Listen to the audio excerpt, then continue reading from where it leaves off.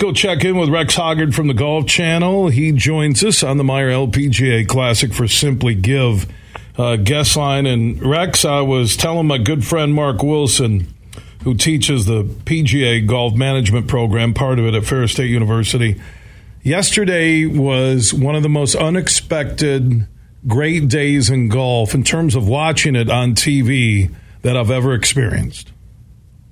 It was pretty special when you consider that the fourth to last group was almost as entertaining for a good minute as the last group. And the last group included Brooks Koepka winning his fifth major championship and kind of turning the golf world on its ear. So just from a storytelling point of view, from a journalist point of view, it was special. I agree.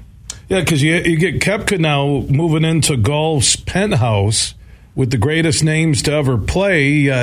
Here's a guy on the LIV Golf Tour. You also get the Ryder Cup debate, which I think we touched last Friday or Thursday when you were on the huge show across Michigan, and it was brought up afterwards, will Koepka, I mean, gosh, the way he played at Augusta, I know he blew the final 9 holes, but and how he was at Oak Hill, it'll be tough to leave him off the team unless there's just an injury or an utter collapse the rest of the way. I do not admire the job that Zach Johnson, the U.S. Ryder Cup captain, has going forward. Koepka moved to second on the list, and you would think the deadline to automatically qualify the top 6 on the points list, qualify on August 20th. You would think that he probably had locked up a spot, but I don't know if mathematically that's the case, and there's a reason why. He's only qualified to play 2 more events. We know that. He can only play the major championships as a LIV player, so that's the U.S. Open next month and then the Open Championship. Keep in mind, there's 4 designated events on the PGA Tour, other than those, that have larger purses than those 2 majors, more than likely, what we've seen so far this year. U.S. Ryder Cup points are based on money. So I think mathematically, it may put him in a difficult position where he doesn't qualify. And then let's say he finishes 7th or 8th, and Zach Johnson has a decision to make. It's going to be interesting. What do you think is the public feel right now from the PGA Tour, and what do you think they're thinking behind closed doors? I mean, the PGA Tour clearly wouldn't be happy with that idea because you get sort of this intermingling, and I'm sure that's exactly what they don't want. What they don't want is this to become normalized. And I think, by and large, we've seen that in the last 2 majors, at least with the players. And we have not seen the animosity. We have not seen sort of that vitriol that we thought might come with the 2 sides. And a lot of that has to do with guys miss Dustin Johnson on the PGA Tour. He was their friend, and when he came back at Augusta, he was treated like a friend. And you can say the same thing about a lot of guys. Last week, Keegan Bradley was gushing about having a chance to finally play a practice round with Brendan Steele. And they've been good friends for a long time. You see that across the board. No, this is not great for the PGA Tour, but I'm not sure they can do much about it at this point. Rex Hoggard for the Golf Channel joining us here on the huge show across Michigan, talking about an unbelievable Sunday in Western New York. The Europeans, I think you were the one that told me there will be no LIV European players on the European team. Is that correct, or is that part of that lawsuit, or what's going on? That's correct. If you're not a member, you can't play on the Ryder Cup. And by and large, most of them have renounced their membership, and the ones that haven't probably will so soon. They've been fined for each one of the events, essentially, on LIV that they played. And I was talking with one player about this last week who is going to resign his membership. It's come up to about €500,000 at this point, and it's just going to continue to grow. So it's going to become cost prohibitive, and so you won't see any LIV players on that team. What about Koepka, just from a pure golf standpoint, when he is now in that upper echelon, the penthouse, with the greatest capturing his 5th major with that PGA Championship win yesterday at Oak Hill? Will this move to the LIV hurt his legacy?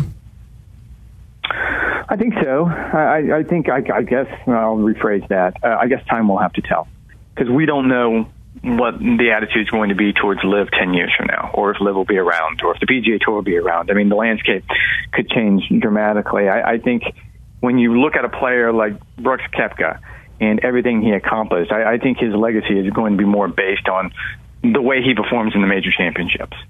Now, is that going to be tainted by the idea that, he took the bag, that he took the money to go play on LIV Tour? Perhaps.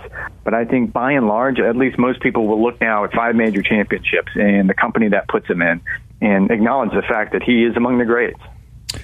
Now, before I let you go, we have to touch on Michael Block and The hole-in-one, the thunderous roar to begin yesterday's round, the excitement and shock when he was paired with Rory, the way Rory became a fan of Block, the crowd, then the dunk for the ace, then the chip, an amazing up and down to qualify for the PGA Championship next year, now getting invites to other golf tournaments. It almost seemed like a PGA professional version of what John Daly did at Crooked Stick when the crowd just fell in love with him.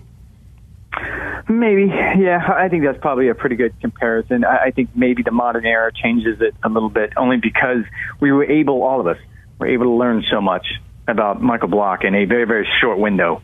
And we all kind of became fans in that very, very short window. And you look at what he did yesterday, and I was amazed. I mean, just the emotions that he allowed the world in on. I mean, he was crying on Saturday night when he was talking about the experience, and then he was crying again on Sunday when he finishes up, and you're right, finishes in the top 15. There's a great video of him out there. He gets a phone call from the tournament director at Colonial, which is this week's tour event, and they offer him a spot in the field, and then he starts crying again, and you realize that, man, this means everything to him.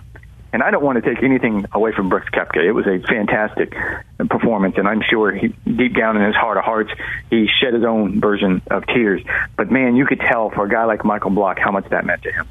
And the crowd, and I got emotional watching him. I didn't know who the guy was until 1 o'clock in the afternoon because I was busy on Saturday, actually playing at a golf outing myself, and got locked in, had to look him up on my phone, Google him, found out, he's from Southern California, Mission Viejo. And the one thing I told my producer, Superfly, before I came into the station, golf is the only sport where an amateur for one shot, one hole, maybe even a couple hole stretch can even hit a better shot than the best in the world can. And that's what keeps everybody dreaming and so connected to the game. I think you saw that. I mean, the hole-in-one, everything erupted. Oh. You could hear it across the property. I mean, it was such a magical moment. And you're right. That's what they live for. And look, I think I don't want to overstate Michael Block's story. I think this was his fourth or fifth PGA Championship he's played. And he's played in 2 U.S. Opens. I think he's played in 20 PGA Tour events. He has some experience at this level. This isn't you or I showing up at the PGA Championship doing something special. But I was still just blown away by his emotion and how genuine he was. If he would have put on a Boston Bruins jersey, it could have been Happy Gilmore 2. You know what's funny is, and he's also going to play in the Canadian Open, so now he has all these opportunities, and I can imagine at 46 years old that it's coming at him so fast. Maybe in Happy Gilmore 2, it could have been Block fighting you there, and you're the Bob Barker, right? You're the on-the-course golf announcer. Rex, I appreciate everything, man. It was an unbelievable weekend of golf. The majors always lock us in and bring these great storylines. Appreciate your time. Safe travels, okay? Thanks for having me on. Talk to you soon. All right, Rex Hoggard from the Golf Channel joining us on the Meyer LPGA Classic for Simply Give guest line here on the Huge Show across Michigan.